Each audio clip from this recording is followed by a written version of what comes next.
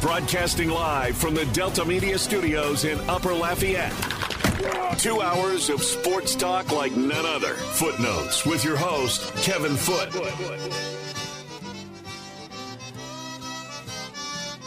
Welcome into Footnotes. Kevin Foote on The Game, Southwest Louisiana Sports Station, your home for the LSU Tigers and the Houston Astros. Simulcast on Stadium 32.3, 133 on LUS Fiber. The Game hotline is 706-0111, 706-0111 on this Thursday edition of Footnotes. We have pretty good Thursday night game tonight. We'll be talking about that a little bit as the show goes on in different forms. We're going to be talking mostly NFL in the second hour. Well, and specifically the Saints with Luke in his normal, or what has become as the season goes on, his normal time slot at 10:15 on a Thursday. And so obviously we didn't have a show last week, so we did it a day before, but we'll be talking mostly NFL in the second hour. In the first hour, a little bit of everything. And the first hour is open phone line. So if you would like to get in, the first hour is a great time to do so. And again, the Game hotline is 706-0111, 706-0111. So,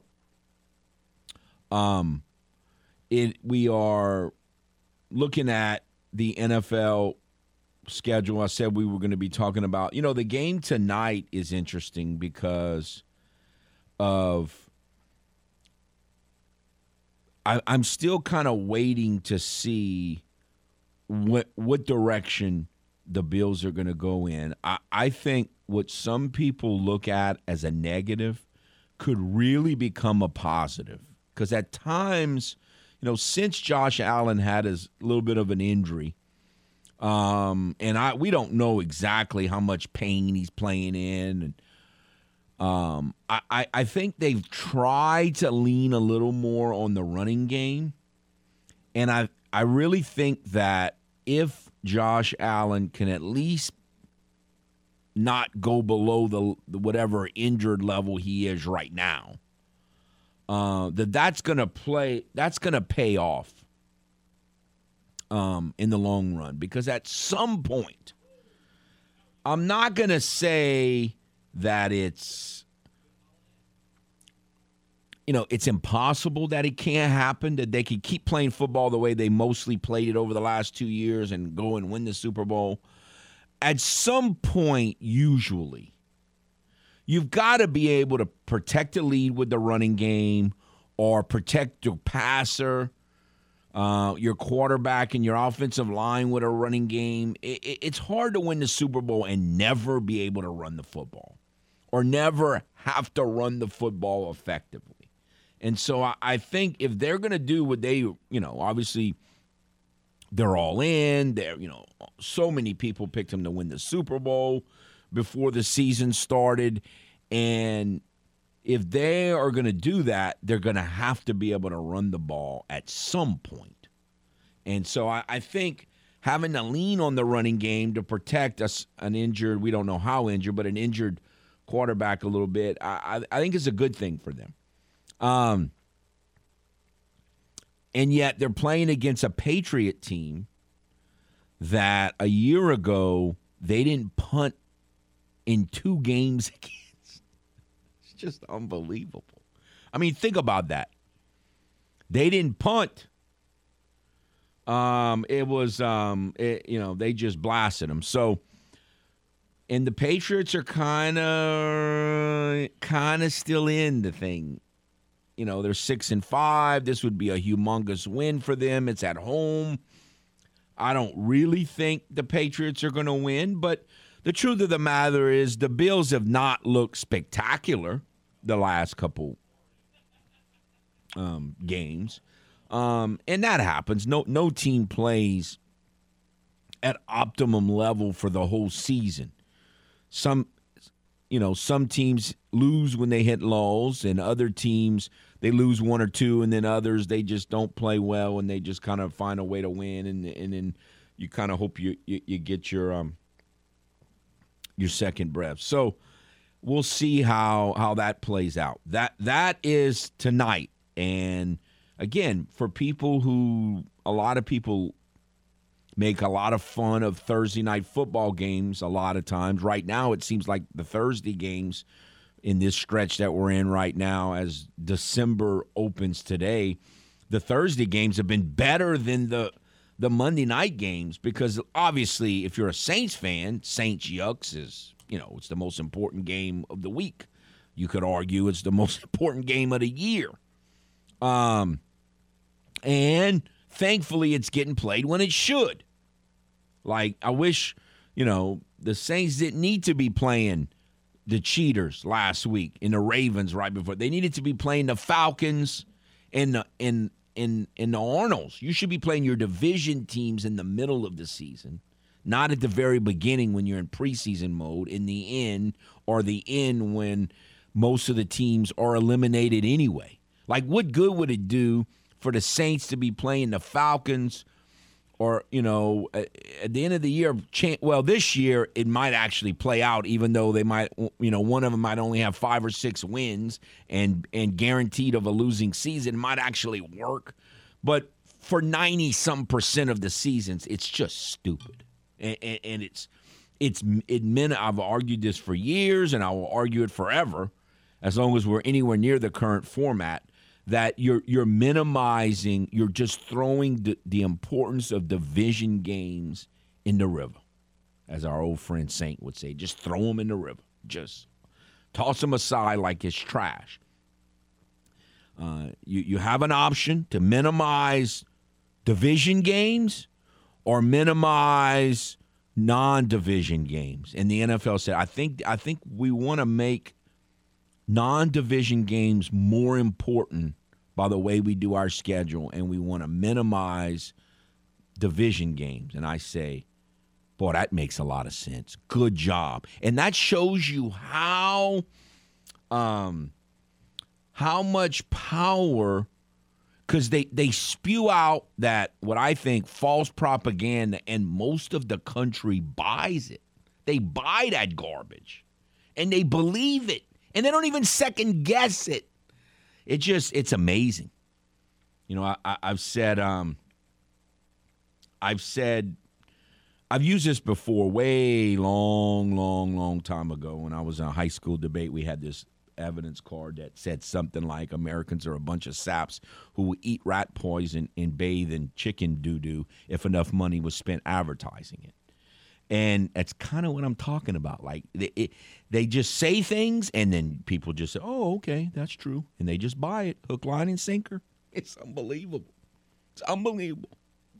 But anyway, that's that rears its ugly head every once in a while. That subject is one that's very aggravating for me. But there are some, and we haven't, we've been so busy with so much other stuff going on. We haven't really talked about much of the NFL other than the Saints here and there in recent weeks. But it has been a bizarre season, and there are so many interesting storylines that are developing. One, I can't stand Aaron Rodgers, but what are the Packers going to do? Let's say Aaron Rodgers decides to come back.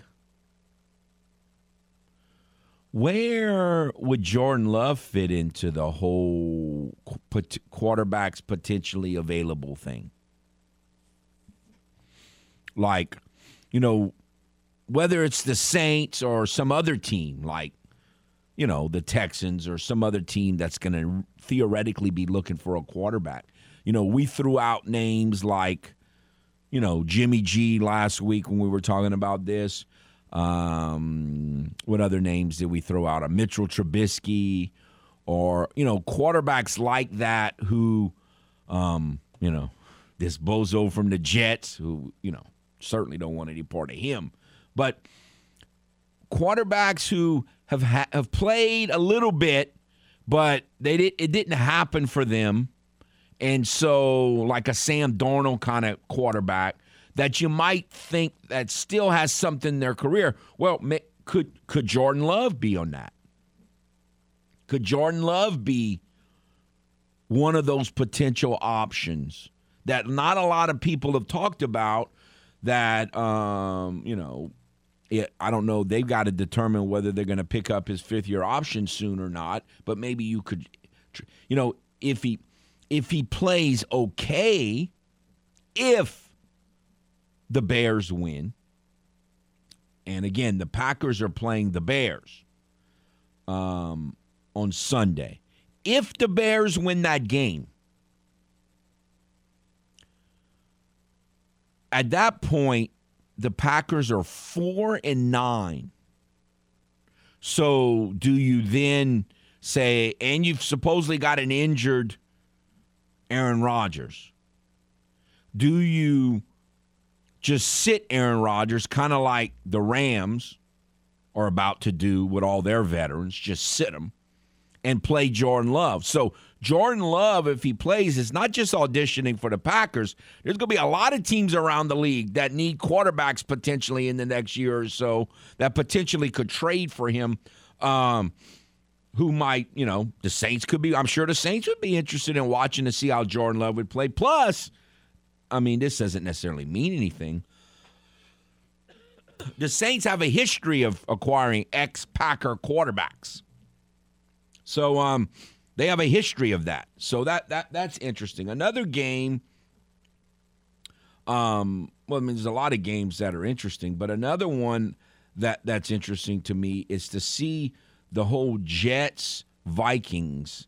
The Jets played the Vikings this week, and this cat, Mike White, like most of us don't even know who Mike White is. Like we heard about him when he had his little one or two good games last year, and it's like, who is this guy and what does he want kind of thing.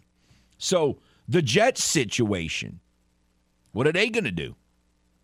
And what if this guy goes and plays fabulous again and they go to Minnesota and win?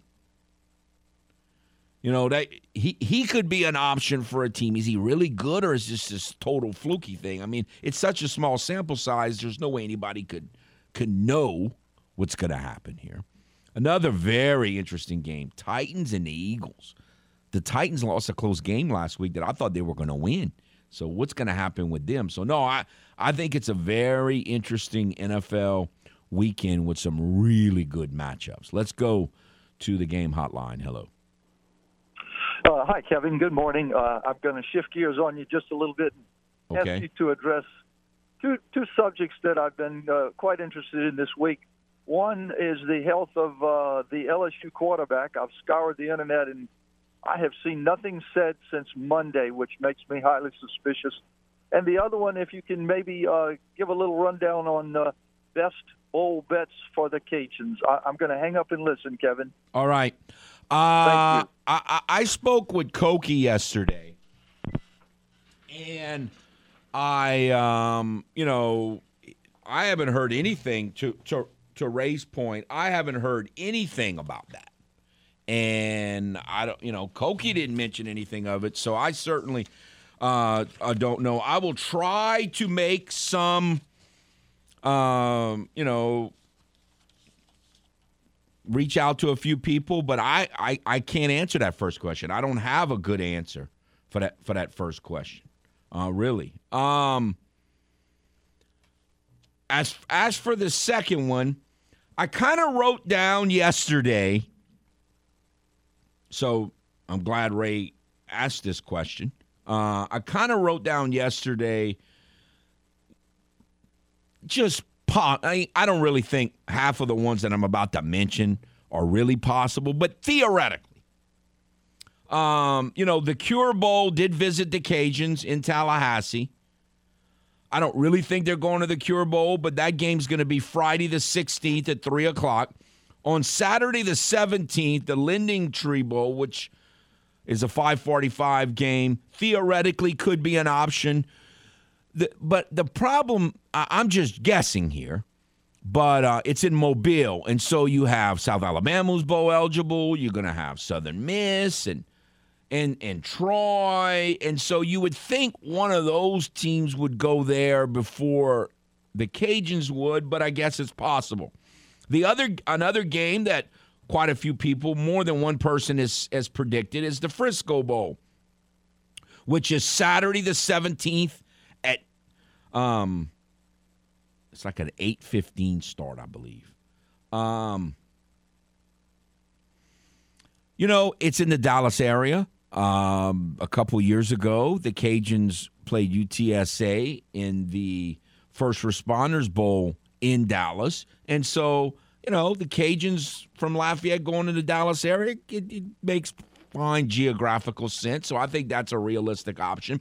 Another one is Monday the 19th is the Myrtle Beach Bowl. But, I don't really think they're going to send the Cajuns there. I think one of the teams on the northern part or the northern and eastern part of the Sun Belt Conference would go to that one.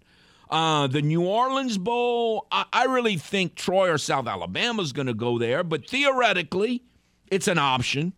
Wednesday the 21st, the New Orleans Bowl, a really late start, kind of sickening, but it is on Wednesday the 21st. I've heard one or two people say the Gasparilla Bowl in Tampa. I guess that certainly is possible. I really have been thinking all along for a while now, a couple of weeks, that it's going to be the Independence Bowl, which is Friday the 23rd. But again, it's certainly not a lock. But I think most people think it's going to be the Frisco Bowl or the Independence Bowl. Now, again, when they went to the First Responder Bowl, which is another one, the First Responder Bowl was Tuesday on the 27th. When the Cajuns went to the First Responder Bowl, that was kind of out of the blue. There weren't a lot of people saying that. And the other one would be the Camellia Bowl, which is Tuesday the 27th. I feel about like the Camellia Bowl is certainly an option, but I kind of think that one of those teams in that region will go to that one more than in Montgomery, more than the Cajuns would from a geographic standpoint. So, again, I kind of think it's going to be Independence or Frisco from everything I've heard, and the fact that an Independence Bowl rep has been at 2 of the Cajuns' last 3 games, which doesn't mean anything necessarily, but it kind of suggests that they're highly interested. But we'll see how the ESPN officials and what all them think. But no, I would think it would be one of the bowls that I just mentioned, and I kind of lean towards Independence or Frisco. But certainly, they've been to Lending Tree before. They've not been to the Camellia, but it's been one of the options before. So I guess none of those would absolutely shock me at all. So we'll see how that goes. But I'm kind of leaning towards Independence, but we'll find out for sure on Sunday. All right, we'll take a timeout, come back with more footnotes on the game. Southwest Louisiana Sports Station, your home for the LSU Tigers and the world champion Houston Astros. It's not uncommon here on Footnotes for Kevin Foote's voice and his blood pressure to rise rapidly during the show. The fat guys like you and me need to be watching Mop-Up Time just like the stars do. Sometimes it rises a little too high. That is stupid! Stupid! Not to worry, we have EMTs standing by just in case Foot passes out. Back to more Footnotes on the game. 103.7 Lafayette and 104.1 Lake Charles, Southwest Louisiana's sports station.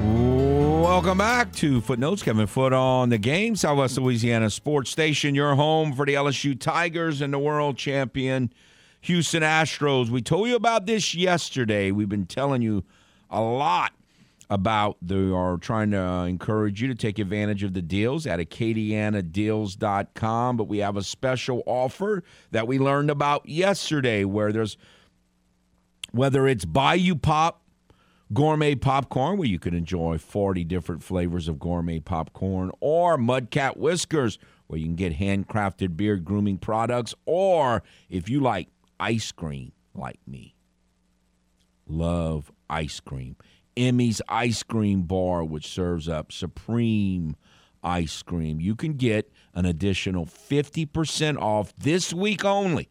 Simply use the discount code Delta50. Delta Media, 50% off. It kind of makes sense. Delta50, and you will get an additional discount, 50% off at AcadianaDeals.com. Don't delay. This offer ends tomorrow at midnight. So you have today and tomorrow. Take advantage where you can get ice cream. You can get a great male grooming kit from Mudcat Whiskers for a Christmas gift for someone, on your list. Or if you just want to get some popcorn, and a lot of us like popcorn, especially if you're going to be at home during the holidays watching movies or football games or whatever. So great opportunities. And again, you can only get it between now and midnight tomorrow, this special deal, by going to AcadianaDeals.com. I did get, there's obviously something to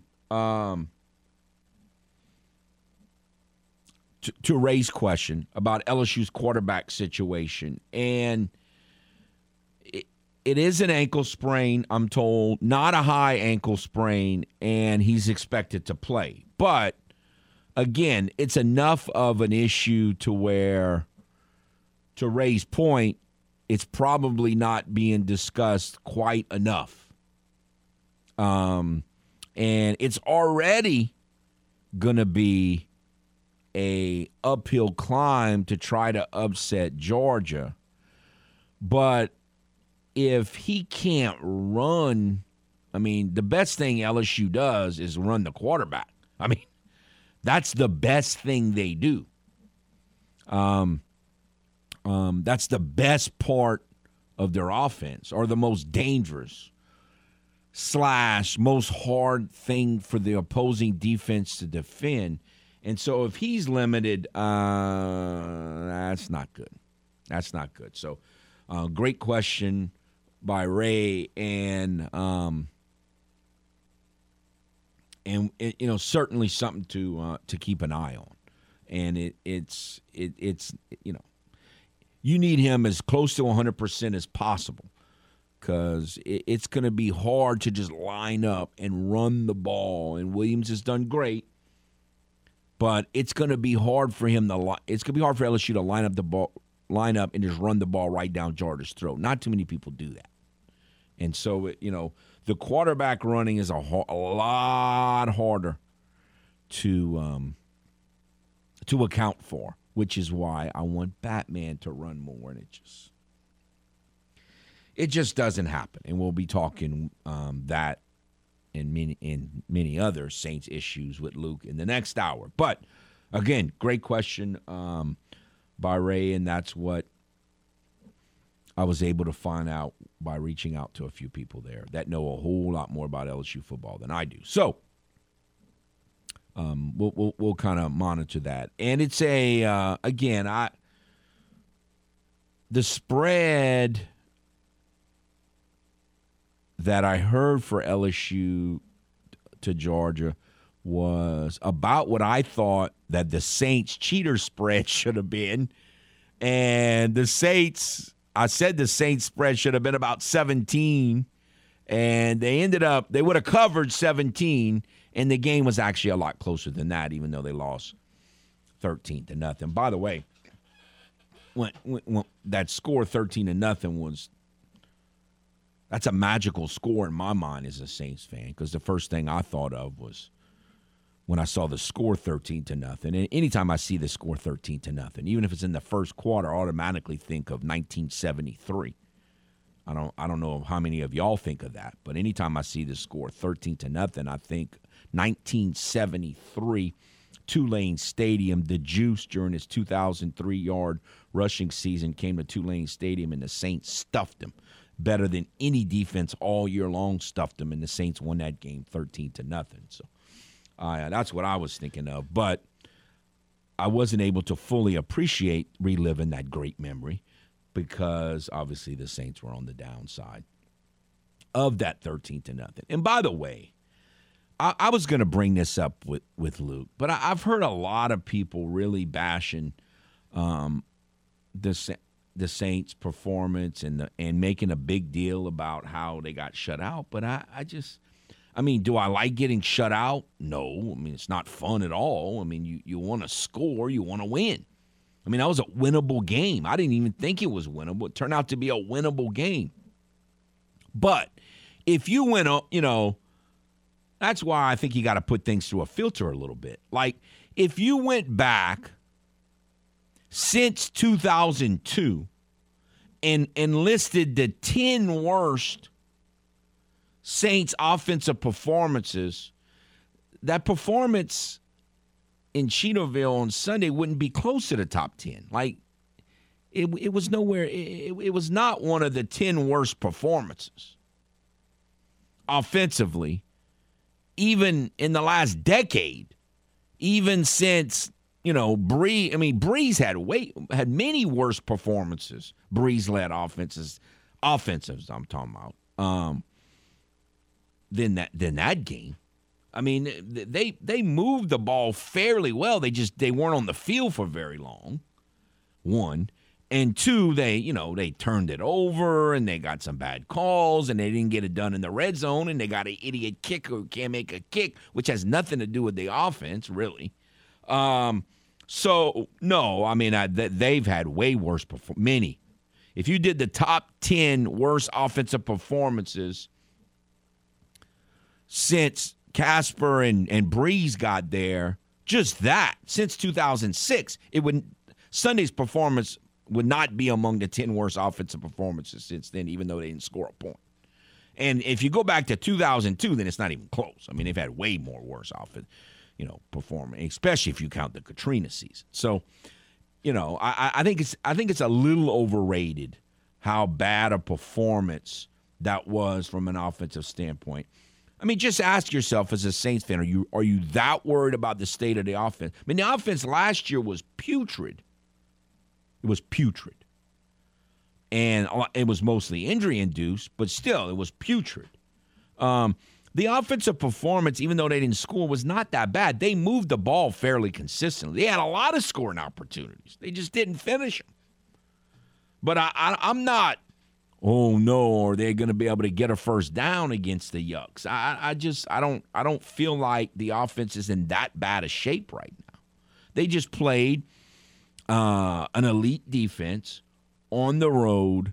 They got an idiot kicker who can't make a kick, and they weren't able to finish in the red zone, which has been a problem all year. Even in games where they scored 20 or 30-something points, they've had some issues in the red zone. They just, I don't know. And again, my solution is to play Batman more, period, but especially in the red zone. But maybe they'll come up with something. We'll see. It's kind of an all-in game. I kind of agree with Les, even though, I'm way more glass half full than most Saints fans and most of y'all, period. But when it comes to the to sports and the Saints and the Astros, but it's just kind of an all-in game.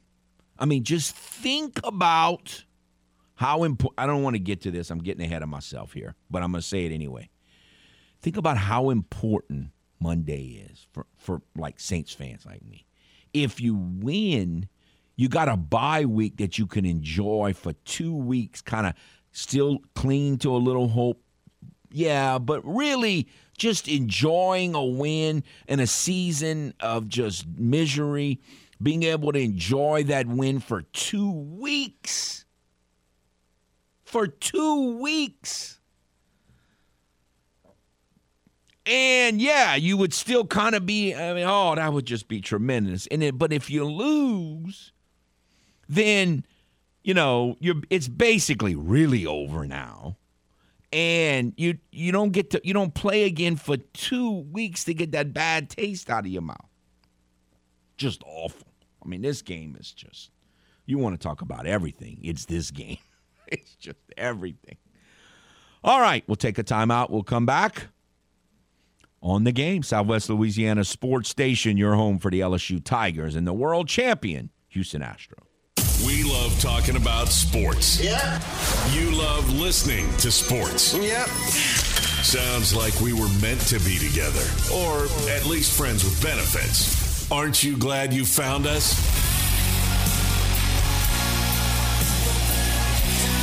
Yep.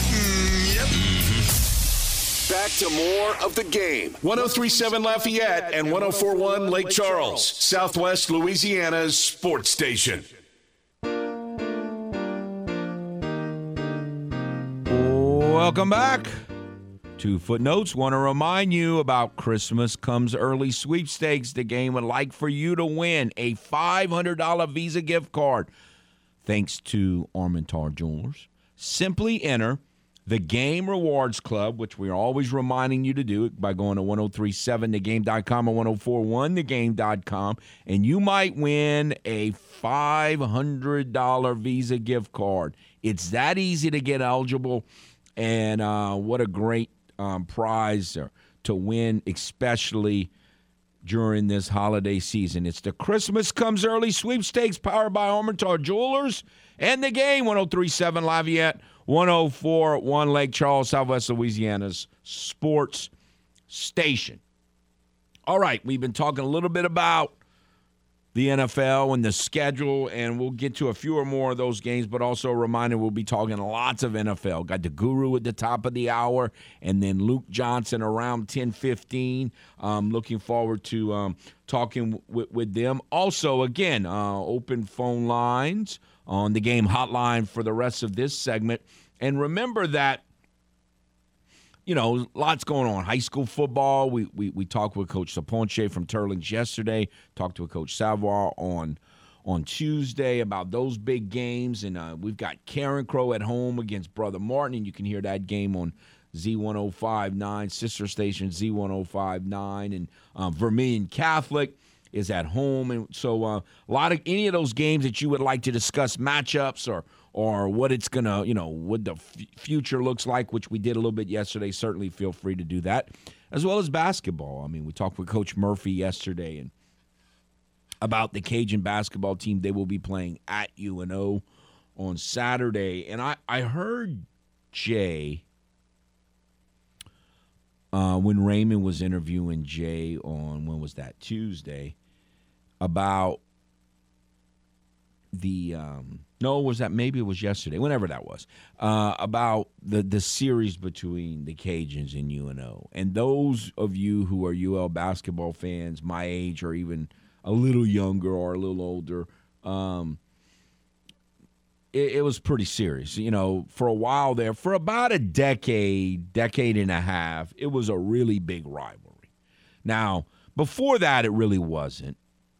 When I was really young, it really wasn't. It was more about McNeese and then a little bit later Lamar and Louisiana Tech. It really wasn't about UNO so much. And then from the UNO thing started in 81. Cajuns started out 9-0, and of course they won the Great Alaskan Shootout and beaten Georgetown, et cetera, and then they Marquette and Washington State, and then they come home. I think it was like a Monday or a Tuesday night, and they get beat at home by UNO by 5, and it kind of started then, and they were a pain in the rear end for about a decade and a half, and then you know, maybe a little longer than that, and then they kind of faded away a little bit, and then when it came back, and the Cajuns have absolutely dominated. So kind of like with the Saints, I like when the Saints kind of own the all-time season series. It was a big deal for me when the Cajuns finally got more wins than UNO. And so will that series continue? I hope so. I certainly understand if UNO says, I don't think this is for us, but I kind of hope that continues. So any of those thoughts on any of those subjects, certainly feel free. But getting back to the NFL schedule that we had kind of started talking about, the Browns and the Texans, think about how much time on and off the air we've talked about Deshaun Watson. And how long was he going to be suspended? And should he ever play again? And all of that stuff. And he's back. And, you know, when it all was going down and everybody was arguing about it, from a Saints perspective, I was just worried. I mean, it may not matter. If the Saints lose Monday, it's not going to matter that Deshaun Watson's back or not. But when the Saints play him, hopefully he's still a little rusty. So, I mean, the fact that he's playing against the Texans, normally that game would mean nothing to anyone other than Texans fans and Browns fans, but it's at least a little intriguing to see how that game is going to play out. And then, of course, you have two games which are like the games of the week, the Dolphins and the Cheaters and the Chiefs and the Bengals, just pure football games between four teams that have winning records and all. I mean, that's a pretty good game. A little better. The Jets-Viking game, not quite to that level, but in that realm. So there's some really good matchups as well this week. All right, let's go back to the game hotline. Hello. Hey, Kevin, how are you? Good, sir. How are you? Okay. Are you talking about the Cajuns and UNO series and the old timers? You mentioned that game that they beat us back in Coliseum after we started the season 8-0, 9-0 in December of '81. Well, about a month later from there, the Cajuns played at UNO in their old Chamber of Horrors, a little gym. About 3,000 people there. About 1,000 were Cajun fans. And Alonzo Allen made a shot at the buzzer to beat him. On the baseline. Yeah, I remember that. Yes, sir. Yeah, so that was a game, I think, that extended the series and rivalry, on both sides. Absolutely. It was sort of fun that night since I was at that game. I just moved to New Orleans, and Cajun fans actually celebrated on their courts. They were not happy with that. So that led on to all the tough times we had with the 10 forward years, when the officiating in the American South and the Sun Belt let a lot of holding go. I don't think that would work today. No. But anyway, so my point on all that is I've been going to UNO games in New Orleans against Cajuns since the 80s. Not once in my lifetime, ever, has any of those games been easy for the Cajuns. Cajuns have won a few of them, but every one of them has been tough. Coach Marlin's had success there. He hasn't lost to UNO yet, I'm sure. They're going to look at that game as Super Bowl for us on Sunday. Some of our fans say, well, everybody looks at it that way, the way our coaches think about it. But in this particular case, it's true. They would not have nothing better than win that game. They're playing better. They beat IUPUI. They lost to Denver by 1, and Denver's got a pretty good record right now. So expect a tough game Saturday afternoon. It normally is. You're correct. Yeah. Well, for once in my life, I would like to see us, win comfortably there. But I don't think it would matter if Phil Jackson was our coach and Kobe Bryant and Shaq were playing. It would still be a tough game at UNO. It's never happened as long as I've been alive. They're going there for 40 years. It's never been an easy game. So why would it be any different on Saturday? Well, hopefully it is, but you're right. To expect it would probably be a little on the foolish side, to your point. So I'm with you there. Yeah. Well, hopefully it's a good result regardless if it's closer. Let me ask, though, Mike, for you, just your opinion. Right now, Cajuns are playing well. No question. They're playing well, and there's a lot to be excited about. What's your number one concern on this team from what you've seen so far? Okay, a couple of things. One is Jordan's got to pass the ball out faster when he gets doubled and triple teamed. Drake, we shot, 23? That cannot happen. Right. But, I would think that I expect that to happen maybe once or twice throughout the season. And when it does, shots are not there, I would like to see what they did in the second half against Drake. Drive, get off the line, the three-point line, and drive and make some middies. They got back in the game by shooting mid-range shots against Drake. So don't rely on the three-point shot when it's not falling as much. Make the adjustment quicker. And we've got some good shooters, Garnett and Valcourt, and seem they can knock them down at times. But there seems to be games in which it's either it was 50% on Monday night and it was 15% on Saturday night. You got to keep those 15% to a minimum. And the other thing is when Kobe Jr. is going to come back, how are they going to actually handle the rotation? Who's going to lose some minutes, and will that keep the good team chemistry going now? Will it affect it? So those are my two concerns. I'm not as worried about the second one, but the first one is, okay, three-point shooting needs to be more consistent. Yeah, we've had one bad game, but historically that happens 3 or 4 times a year, and got to find a way to overcome it. I think in general, Jordan needs to keep the turnovers down when they put a lot of pressure on him because he can throw an errant pass. Well, that means he's got to throw it out faster. Yeah. That's why, because he doesn't recognize a double team or triple teaming his game coming out quick enough. He needs to see it faster, throw it out quicker, and he can get the ball on what's called the reposts. And then there's other things they can do, like they did against Tech. There was one play where they can do some high-lows with Lewis at the top and throw it to Jordan down low, and then maybe somebody else can get a dunk like Williams did in that game. The point and I are basically the same. Jordan's got to recognize double team and throw it out faster. If he does, then maybe the perimeter shot will be more consistent. All righty, sir. Thank you for the call. Appreciate it as always. Thank you. Bye. Thank you. No, it's good. I'm a little worried, and it kind of all in on the same little thing so far. Again, it's very early. It's very early. Just if Jordan, it's great having a great player who's having off to a great start like Jordan is, and like Terrence Lewis pretty much has been. But I'm worried that third and fourth scorer a little too often is just way not enough points. Not enough points from that third and fourth scoring option in too many games. So, again, it might have been a fluke. It may not turn out that way at all. It's just something that I've noticed that kind of concerns me. Once you get into conference play, you're going to need more players scoring 10 and 12 points and not 5 and 6 and 7 points. You know, when your third leading scorer has 7 points too often, that's a little worrisome. But we'll see how it all plays out. They'll make adjustments. That'll do it for this time. We'll take a timeout, come back, finish out the first hour, and then again, Guru at the top of the hour, followed by Luke Johnson talking Saints and NFL football. We'll be back on The Game.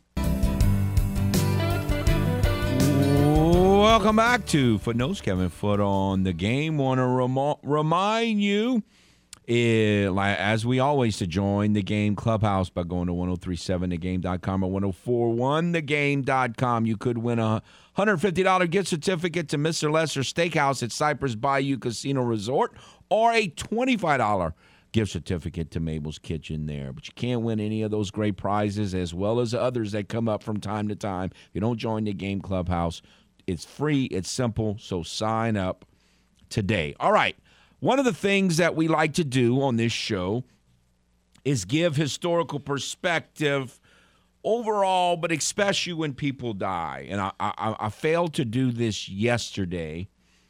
Or was it yet? Anyway, two pretty significant sports figures died recently. One of them, it was either yesterday or Tuesday, John Hadl died.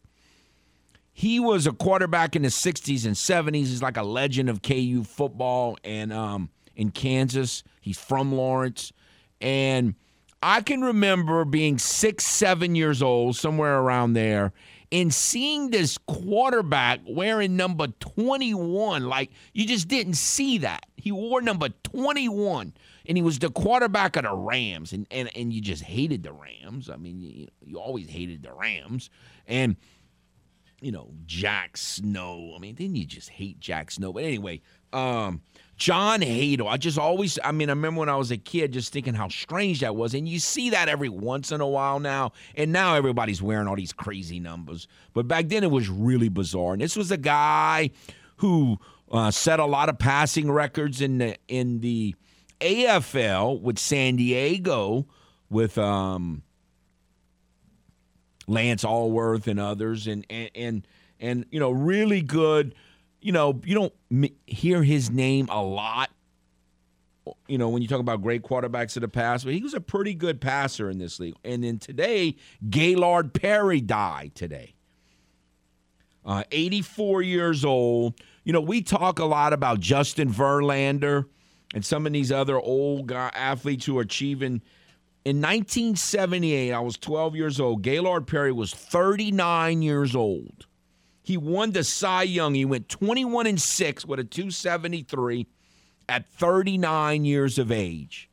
And, he won 2 Cy Youngs in his career. He won 314 games in his career. And people talk a lot about him because he cheated. But, again, in baseball, cheating is part of the game. And it wasn't his job to not cheat. It was the league's job to catch him if he was cheating and getting an unfair advantage. And he threw what they called the spitball. Just funny. But no, 2 pretty significant sports figures died this week. Wanted to mention that. That's it for the first hour. Another hour to follow. Broadcasting live from the Delta Media Studios in Upper Lafayette. 2 hours of sports talk like none other. Footnotes with your host, Kevin Foote.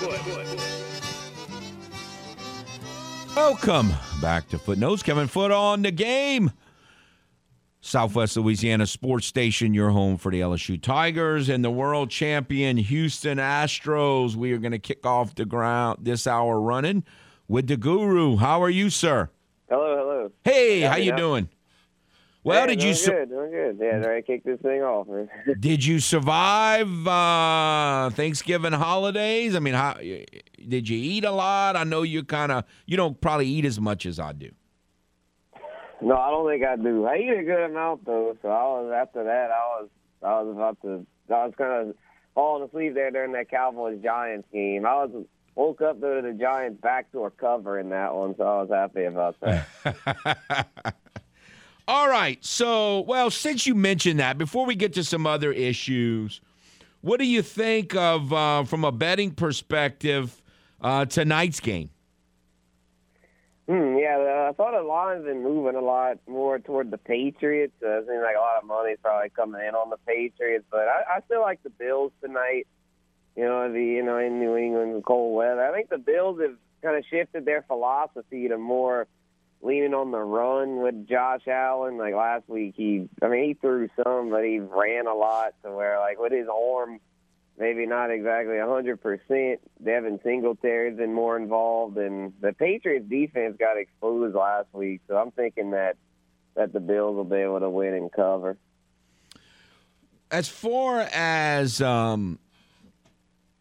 from a fantasy standpoint, it's getting interesting because we've talked about how wacky of a season this is, and now there's discussions being taken place like Aaron Rodgers might get shut down, and who knows how many Rams players, not that a lot of people are counting on Rams offensive players anymore, are going to get shut down. With some of these teams that have, where their seasons haven't gone, that's going to be even more of a bizarre twist than normal to this season. Right. Yeah, there's been a lot of teams that have just fallen flat on their face this year. So yeah, there's probably going to be more shutdowns than usual. I mean, Matthew Stafford, I think he may have played his last down of football ever. I'm thinking with his concussions and neck issues, he's probably going to retire. Aaron Rodgers, though, I think Aaron Rodgers will play until they're mathematically eliminated. Once they're mathematically eliminated, which will probably be soon, I'm thinking they might just shut it down and let Jordan Love take over, in which case that wouldn't be that big of a change, I don't think, because Jordan Love, if anything, might be a slight upgrade over a banged-up Rodgers. They had a Ram situation, so it looks like kind of hopeless. Okay, so let's say, there might be someone out there who their 2 quarterbacks were those 2 quarterbacks, and you need to, or you have some other injured quarterback or some quarterback who's just doing terrible, like you drafted Russell Wilson and he's doing terrible. So which one of these quarterbacks, if they're still on the market, would you trust Jordan Love, or which one of these guys who are playing now but may not have been drafted at all or picked up, would you trust? Yeah, I wouldn't trust Jordan Love quite yet because he's obviously not the starter yet. So until he is, if you're just in a single quarterback league, I probably wouldn't make the move until he actually gets to start. I would say, though, the one that's sneaky right now is Mike White with the Jets.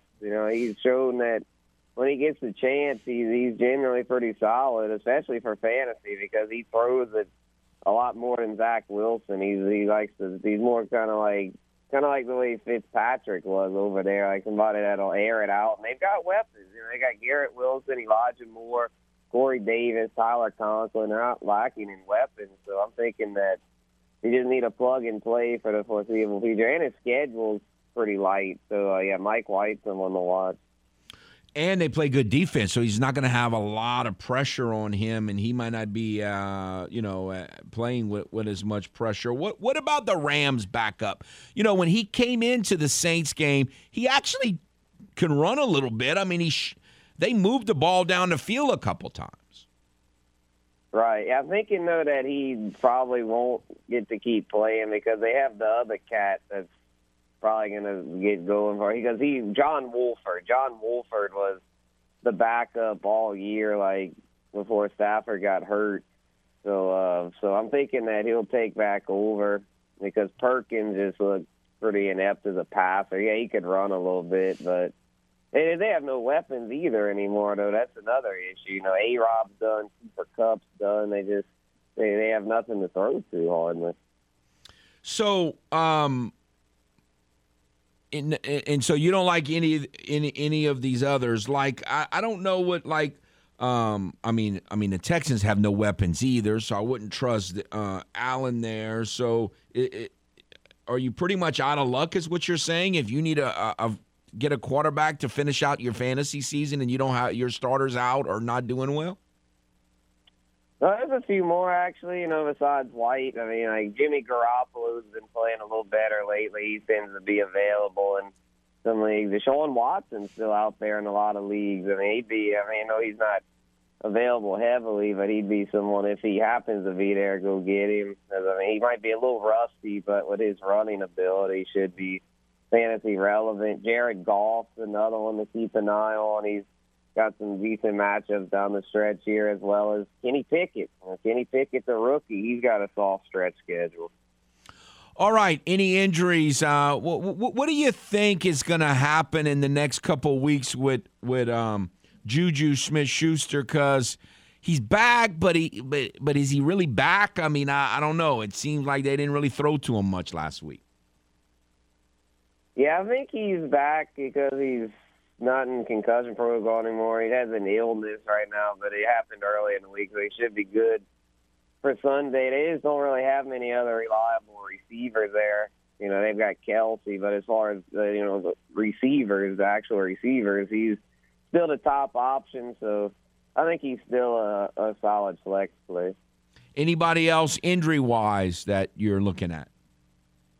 Oh, yeah, a lot of injuries this week. Jamar Chase should be back, practicing in limited fashion. Missed like the past month, but he should be good. Mike Williams likely out. I'd stay away from him. Justin Fields trending toward being out again. David Njoku, highly questionable. Keep an eye on him at the tight end spot. And then a lot of banged-up running backs, CMC, Josh Jacobs, Joe Mixon, Travis Etienne. All them should go, though. Just keep an eye on them because they're questionable at the moment. Are you a little surprised at how few touches DeAndre Swift has gotten since he's been back? Oh, yeah, very surprised. I can't believe Jamal Williams is now the main running back over there. I was very surprised by that development, yes. I mean, what does this mean going forward? I mean, it's just kind of bizarre to me. Yeah, I think it just shows that Swift he's just not really the bruiser there. Jamal Williams is taking over as the lead back, the goal line back, and for fantasy, that tends to be where the fruit is because they don't really throw to their back all that much. I mean, Swift catches enough to still be in the flex discussion, but because he doesn't get the goal line work that he was getting, he's not nearly as valuable. On the flip side of it, I've been shocked at how much Jeff Wilson has played in a role in Miami's offense, and you've got two situations there where the Dolphins are playing the cheaters, and obviously there's a huge amount of connections between those two teams right now because of who the coaches are and the philosophies. But both of those running back situations are interesting because the cheaters, they got injuries again at running back. Right, yeah, McCaffrey should be good, and he'll have to, if he goes up the shoulder, a lot of the work because with former Cajun Elijah Mitchell going down. There's a kind of a hole there because Ty Davis-Price hadn't really impressed. Jordan Mason, we don't know what we're getting there. So, it's kind of an unknown behind McCaffrey. And then for the Dolphins, Mostert's banged up, so there's going to be a lot on Wilson. But I don't think the Dolphins are going to run much, if at all, against the Niners because as we saw the Niners, they just have that brick wall defensive front. So they're going to have to try to go with Hill and Waddle and hope they can make plays and keep them in the game. I'm thinking that, Troy had asked me about it earlier. I'm thinking that the Dolphins can hang with the Niners, so I'd still start Tua and Tyreek and Waddle. But, it's going to be tough, though, because the Niners I think the Dolphins as well. I think the Dolphins match up very well with the Niners, with the Cheaters. And the reason why I say that is the one weakness the Cheaters have is, I wouldn't say it's a weakness, but their cover corners are not the strength of their defense. And the Dolphins have elite receivers that you can get the ball to and have them make plays. And I think they match up well with them. But getting back to the Cheater running game, you don't want to. I don't think they're stupid enough to try to make Christian McCaffrey a dump truck from here on out. So somebody else has got to get in between the tackles. That could be a guy to pick up right there. Yeah, and I think that's Ty Davis-Price. I think that's the one they'll probably put in that Elijah Mitchell role because he's more of a dump truck than Eli. At LSU he was basically a dump truck. He didn't really do much as a receiver. So yeah, I'm thinking he'll take over that role and could have some fantasy value. Anybody else, like Kyle Pitts is out? Is there anybody else that really wasn't on anybody's radar, but because of injuries could be getting some more touches around the league in any position that people need to look at? Yeah, since you brought up Kyle Pitts, I'll go to the tight end position. The Foster Moreau, because of Darren Waller's injury, he's somebody that's been seeing more touches. So, yeah, keep an eye on him if you need a tight end. And let's see, outside of that, the injuries. Yeah, Cortland Sutton, I know it's ugly, but because of Judy, the injuries still been relevant. Let's see, and not a whole lot of receiver injuries. Let's see, running backs, Ramondre Stevenson's now an elite back with Damian Harris injured. Crazy to call a Patriot an elite back, but, for fantasy, because of his receiving work, he's been at that level. All right. Well, we'll see what happens. Again, this really wacky NFL year just keeps getting wackier and wackier every week, it seems like. It has just been a bizarre season. And hopefully we can get a little relief Monday night, but we'll see. I'm trying not to talk about it too much because it's a little on the depressing side, but it's the way it goes. I appreciate your time as always, Guru. Take care. Yeah, me too. Take care. All right. We will take a timeout, come back, and shift gears just slightly, talking to the Saints with Luke Johnson next on The Game. Tune in every weekday at 8:15 a.m. and 3:15 p.m. for the LSU Sports Update, presented by Tibbs Trailers here on The Game. 103.7 Lafayette and 104.1 Lake Charles, Southwest Louisiana's sports station.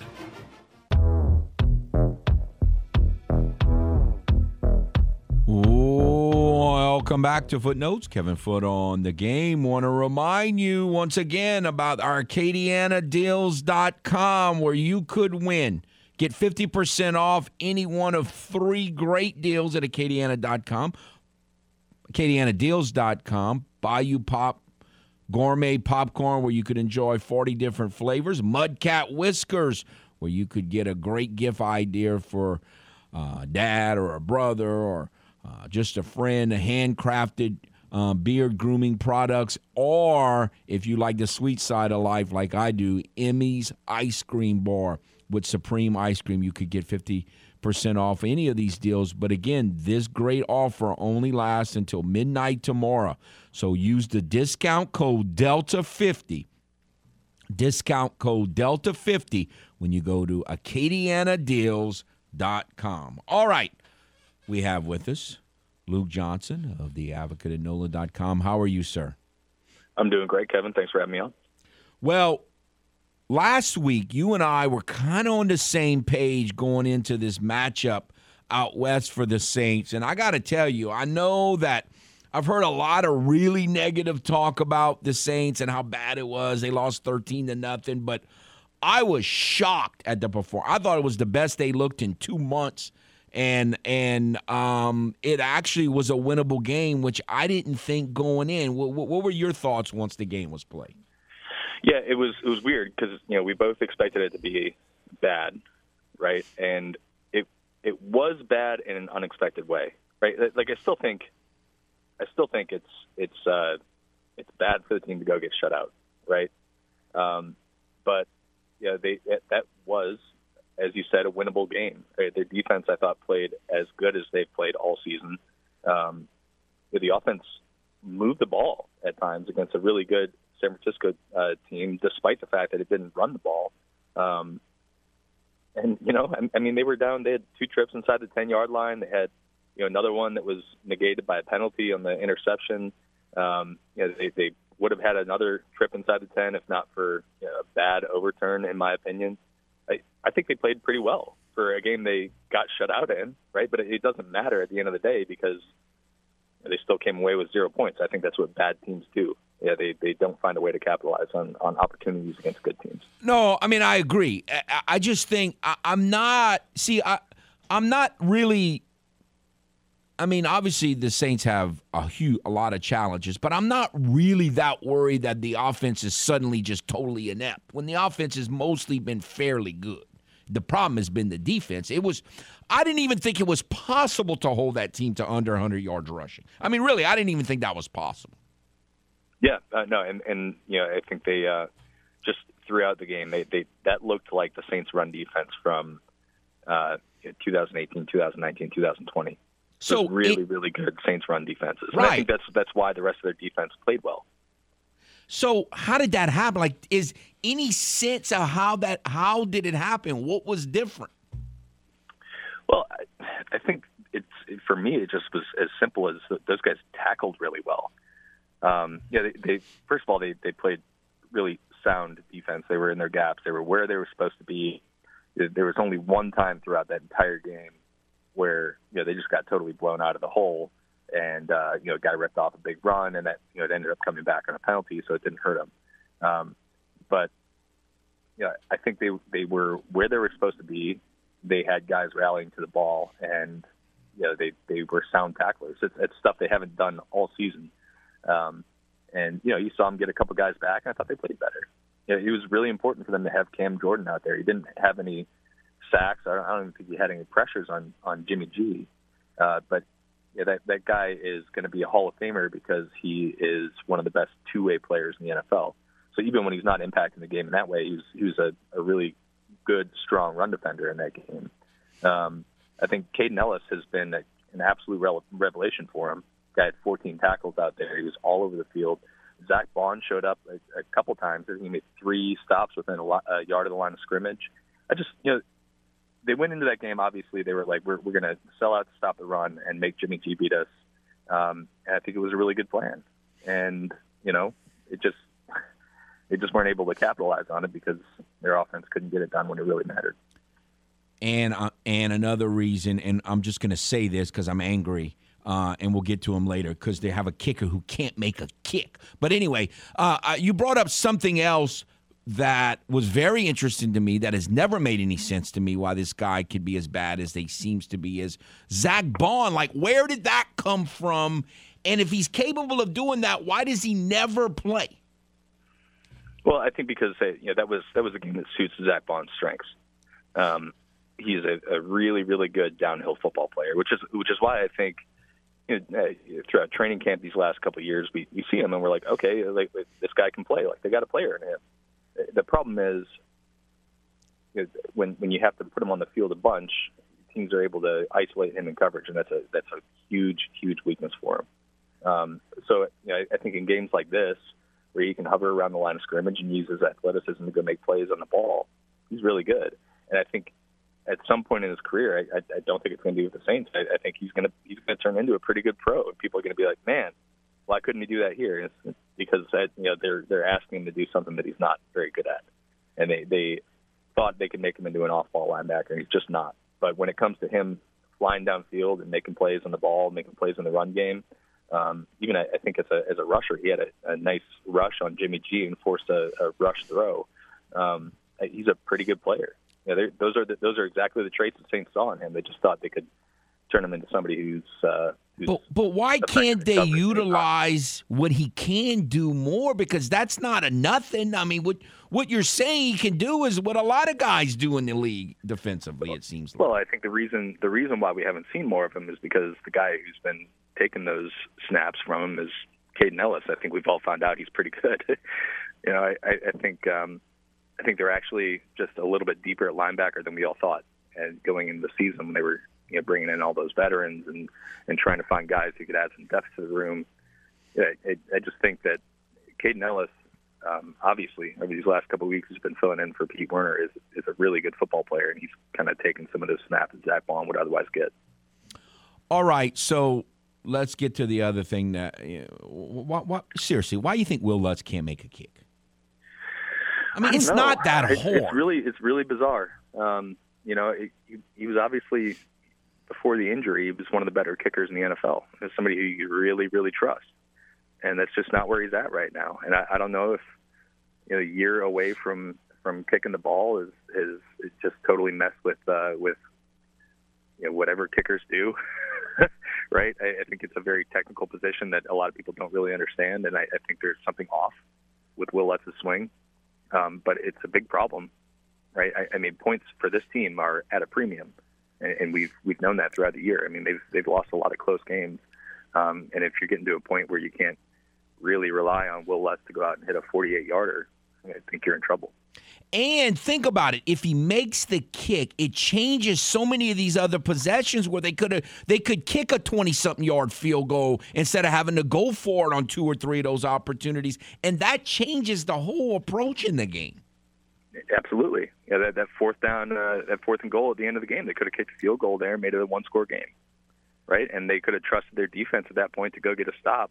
And honestly, that last drive of the game, San Francisco ran out the last 6 minutes of that clock and only faced 1 third down that entire time. So I think the defense is in a little bit different mindset there if they're not down 13-0 and know they don't have a shot at anything, right? Versus down 7. Knowing if you get the ball back to your offense. The offense had 3 really good – they only touched the ball 3 times in the second half, and all 3 times they were in scoring position. So I think that completely changes the game right there. If you're able to kick a chip shot field goal, make it a one-possession game, the defense has a little bit more on the line there. It was just unbelievable. It was just one of the more frustrating games if you're pulling for the Saints because so many things looked like they were about to happen, and then they didn't happen. Yeah, no, it was incredibly frustrating. It's just when AK fumbled at the 1-yard line. Yeah, it just felt like I was watching some like dark comedy. It's just like, how is this even possible? Like, how is their best player, fumbling at the 1-yard line, fumbling for the second time in a game? And then it looked like they had an interception. They had 2 shots at recovering that ball. Yes. Juwan Johnson had a ball through his hands in the end zone, and then Cesar Ruiz had it right at the 1-yard line and couldn't come up with it. And it just felt like there were so many moments of that game where it just felt like it was a microcosm of the season as a whole. Yes, absolutely. But again, because of the situation they're in, and I've been preaching, don't worry about down the road. It was just as crazy as it sounds. It was the most encouraging game, other than the Raider game. But again, the Raider game, I don't even know what to make of that game. It was like a game that. It was like a Twilight Zone game. Like, there's no way. Look at what the Raiders' running game just did, okay? and what they've done since the Saints game, and it's like, I don't know. I almost like want to just dismiss the Raider game. But other than the Raider game, it was the most they looked like the football team that I thought they could be at the beginning of the year all season. Yeah, I agree with that, especially on the defensive side. I think they played a really good game that, in the grand scheme of things, though, it doesn't matter. They still lost by double digits. But if they can duplicate that, if they can play that way the rest of the year, they're not going to play a defense that good every year. If they keep executing on offense like they did in a lot of that game, it's not going to produce 0 points against all these other defenses that they have. I agree. but I just with this team, the only consistent thing about this team is how inconsistent they've been, and I was really encouraged by that, but every time I'm encouraged by something this team does, they go out the next week and they just get blown out by Baltimore, or something along those lines. They have not put like two good games back to back together this season. That is absolutely true. All right, we'll take a timeout. When we come back, I want to see if you have the solution of how to execute better in the red zone, and I'm going to give you my suggestion, and we'll see if you agree or disagree with it. We'll do that on the other side with Luke Johnson of The Advocate and NOLA.com. We'll be back on The Game. You know the routine. Eat, drink, sleep, and sports. All day, every day.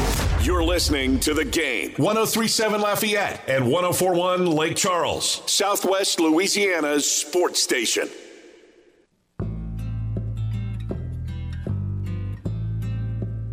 Welcome back.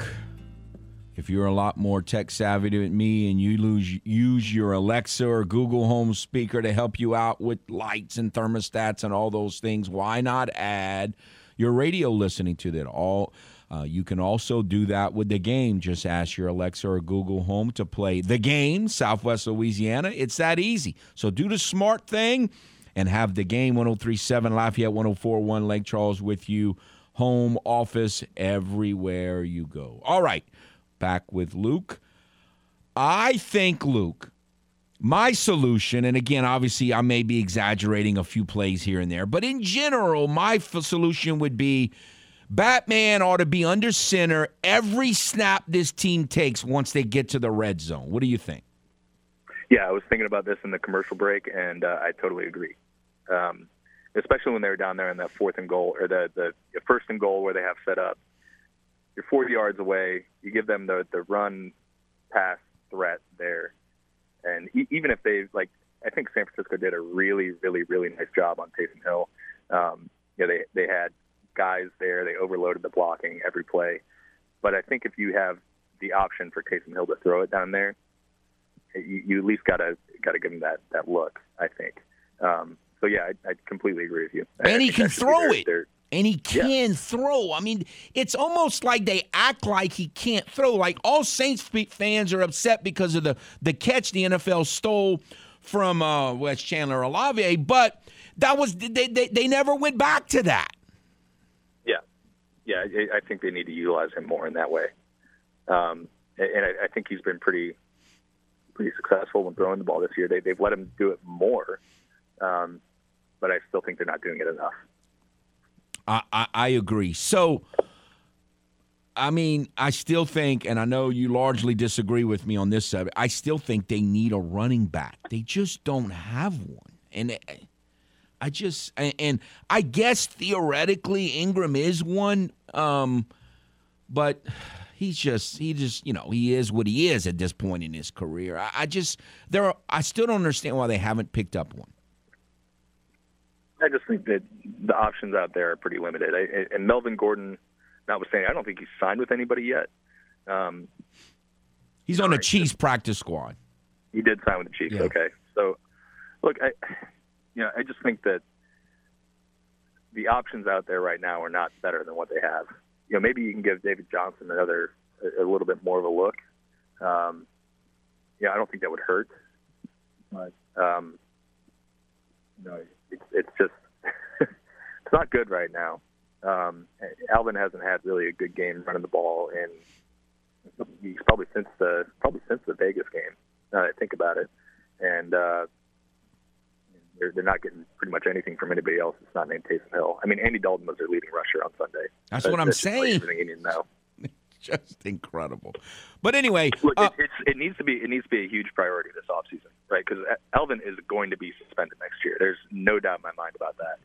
So, I mean, that alone, right? But I think you're seeing right now that Ingram is not what he used to be, right? And you need to have another guy there to take some of the load off. And I think you look at some of the better teams right now. a lot of them have really good 1-2 punches. That's what the Saints had when they were a really good team. So it needs to be a really like a top priority, and they need to, whether it's investing in a real free agent or using a fairly high draft pick on a running back. I think they need to go that route. So what do you think of the matchup Monday? I mean, obviously they've played very well against this team in the last 3 or 4 years, and really even longer than that. And the first game, I think they were in position to maybe win the game, and the officials kind of took over that game with some awful calls. So I don't really know what to think of this game. I don't think anybody does with the way these two teams have played, but how do you see the matchup? Yeah, I really like the Saints in this matchup, honestly, especially if they get Marshawn Lattimore back, which I'm assuming they will. I've been down on Tampa the entire year, and I think the Saints played a really, really good game against them defensively in week 2. Tampa scored 20 points in that game, but it basically 17 of those points came off of turnovers. Yes. Right. They had a pick 6, and then 2 more set them up in really, really advantageous scoring position. So there's something about what Dennis Allen does with this defense that just gives them absolute nightmares. And I really actually like the Saints in this matchup because of that. I think they're going to be able to move the ball against Tampa enough to win the game, and I think their defense is going to have a really nice day again. You know, I mean, it may come down to the same thing that you could argue this last game came down to: field goal kicking and executing in the red zone. Yeah, I think so. And I mean, so that's something's got to change there. How these games have gone. Yeah, something's got to change there. Yeah, well, and I think it's really important that they don't turn the ball over. I mean, this is like broken record alert, but they've been doing this every single game this year. I mean, I think they've only been on the plus side of the turnover margin maybe twice this year, maybe 3 times. And I think, that is reason number 1 for me. And all that other stuff, I mean, it gets magnified when you're turning the ball over, right? But, I think if they're able to just finally force some turnovers, if they're able to, prevent themselves from turning the ball over, themselves, I think that's like always going to be the key for me. And until the team figures out something in that regard, it's going to make those red zone failures loom a lot larger, and it's going to make the missed field goals and missed opportunities a lot more impactful. So, to me, that's what it boils down to. And they've done a really nice job in the past of forcing Brady to make some mistakes. And I think that's going to be paramount in my opinion this week. All right, so I shouldn't even say this, and if my wife or daughters were here, they'd be slapping me for saying this because they believe in jinxing and all that. But is this going to be the healthiest, or what are the chances that this is going to be the healthiest team the Saints has put on the field all season?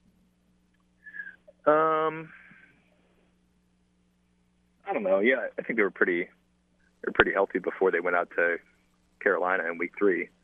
But I mean, we're also going to have to wait and see what's going on with P.J. Williams and Bradley Roby, both of whom left the game early last week.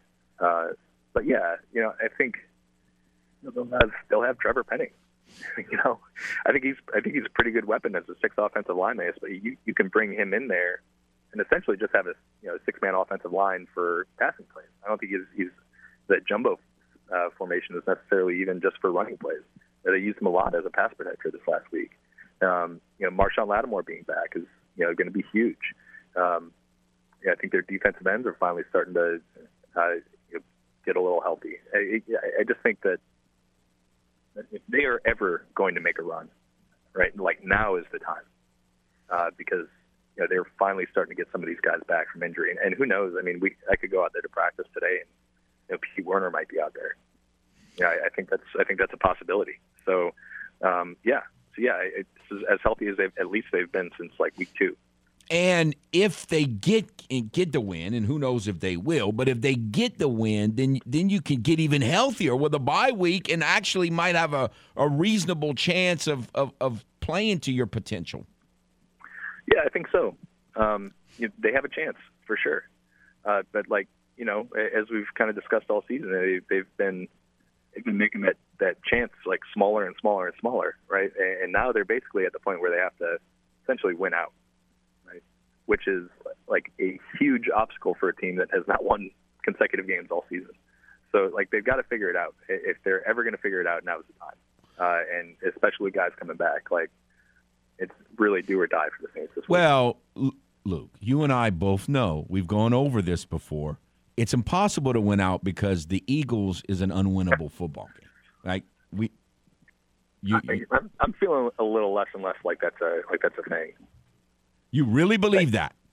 I think. Look, after watching them play pretty well against what I think is the best team on their schedule, against San Francisco this week, I think it's possible. I think it's possible. I don't think it's just like you need to mark it in Sharpie right now. They're going to lose that game. I don't think it's likely. But I don't think it's an impossibility.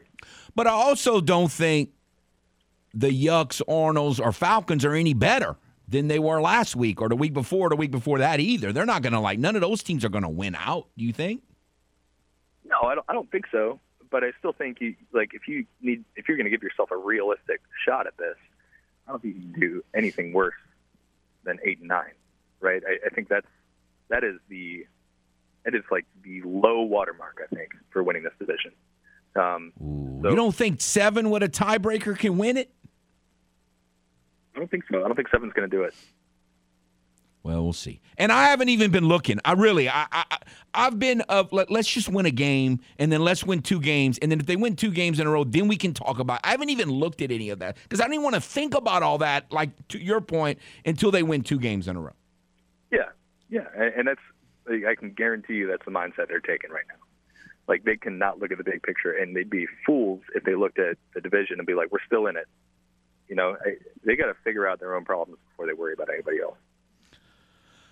I agree. Well, I mean, I think that's 2 out of the last 3 weeks that we've mostly agreed on everything. How about that, man? We're vibing. So how did Thanksgiving go? Well, my wife's family all did Thanksgiving in Houston. I obviously was not able to go since I had to A, work, and B, fly out to San Francisco on Friday. So one of my very good friends from the Marine Corps, the whole reason I'm here in Louisiana in the first place, is from Metairie. So I managed to skip over there and grab a huge serving of mac and cheese and turkey and ham before I went out to practice, and made myself a nice little Thanksgiving dinner by myself with the dog. So it was nice. All righty. Well, I appreciate your time as always, sir. Thank you very much. My pleasure. We'll talk to you next week. Take care. Luke Johnson. Again, he and I have been mostly agreeing. I like it. I hope he's right. I still think Bond has got to be a better way to use Bond than they've used him. But I get his point, and I mean, who knows? I mean, Will Lutz, just make a kick. It's not that difficult to make a kick. All right. One more to follow after this timeout. Stay tuned. Welcome back to Footnotes. Want to remind you about the Louisiana Christmas Channel. You can hear all your favorite Christmas classics or local Cajun Christmas songs on the Louisiana Christmas Channel. Non-stop Christmas music 24/7.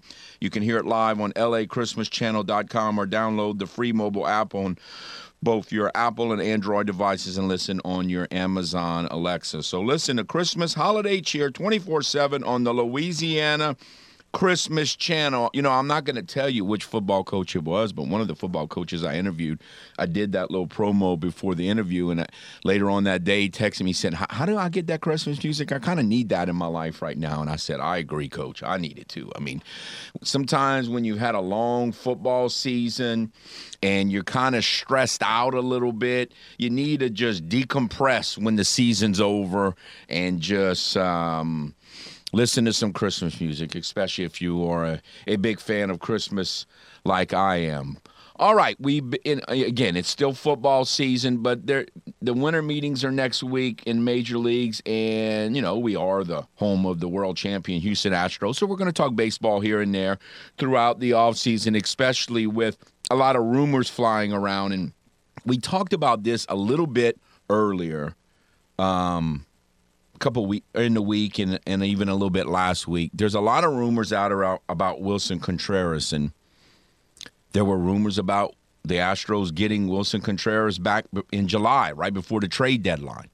And if you believe the reports, the two GMs for the Cubs and the Astros had agreed on a deal, and in principle, and the supposedly the Astros owner Jim Crane put the kibosh to it.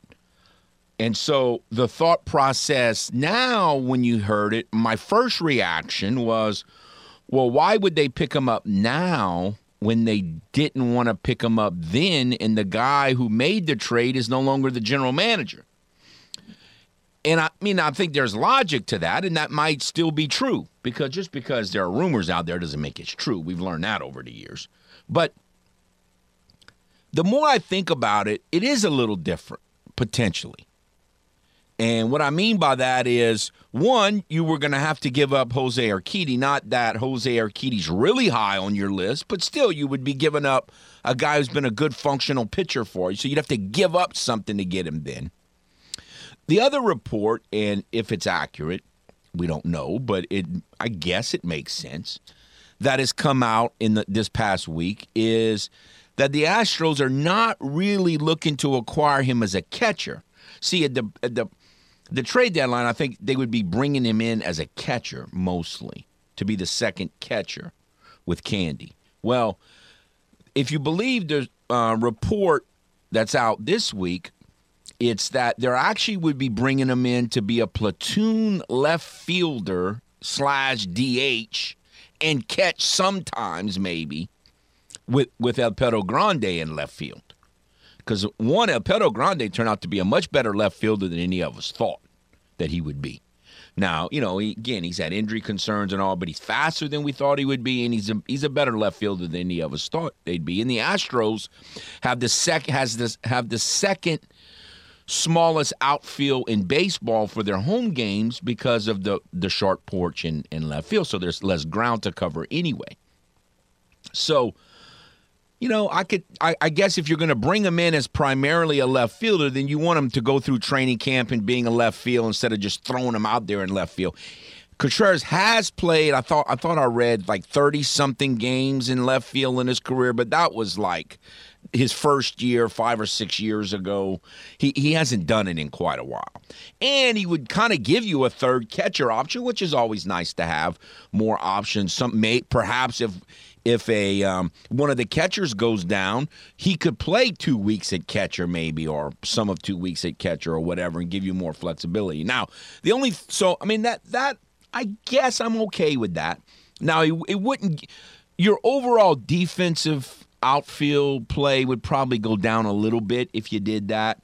But it's not like if you signed Brantley, he was this great defensive outfielder anyway. So I think that could work. My only question about that, if it transpires that way, is that's a lot of DHs in one lineup. Like, you got to have versatility and a certain amount of athleticism on your team. So, if you, especially if you, they're still talking about adding Yuli as a reserve. See, I don't know that you can do that. If you're going to have a DH, essentially a DH in left, 2 DHs in left,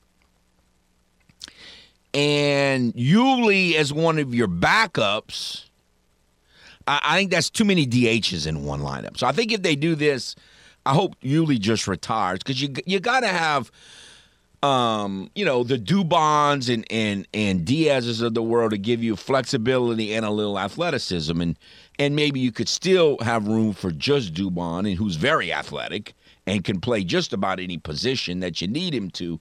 I don't think you can go too far down that DH road and have too many guys who are older and aren't real athletic or can't play a bunch of positions. Like, they say Yuli can play second base. I guess he could, but I I don't know. I'd rather have Dubon be that super versatile type guy. And again, maybe they can figure out a way to make it all work. But that would be my only concern about doing the double DH / in left field thing, is not having quite enough versatility overall if Yuli also comes back. We'll see how all those numbers, because the guy Hensley, he's pretty athletic and he had some good at bats. So I'm not saying I'm sold on Hensley, being here for a long term, but he had some interesting at bats, and he seemed to not. The game didn't seem to be too big for him last season. So that was good to see. Just a little baseball to kind of, whether you're an Astro fan or an overall baseball fan, to kind of get things going in your mind before the winter meetings start on Sunday. So it'll be interesting to see what the Astros do, and I hope they don't do something that's a little too crazy. But it is kind of exciting going into a hammock season and have all of this, kind of a dream lineup that they're putting together here. All right, that'll do it for today. I appreciate everyone all the guests and callers that came. Y'all have a nice day.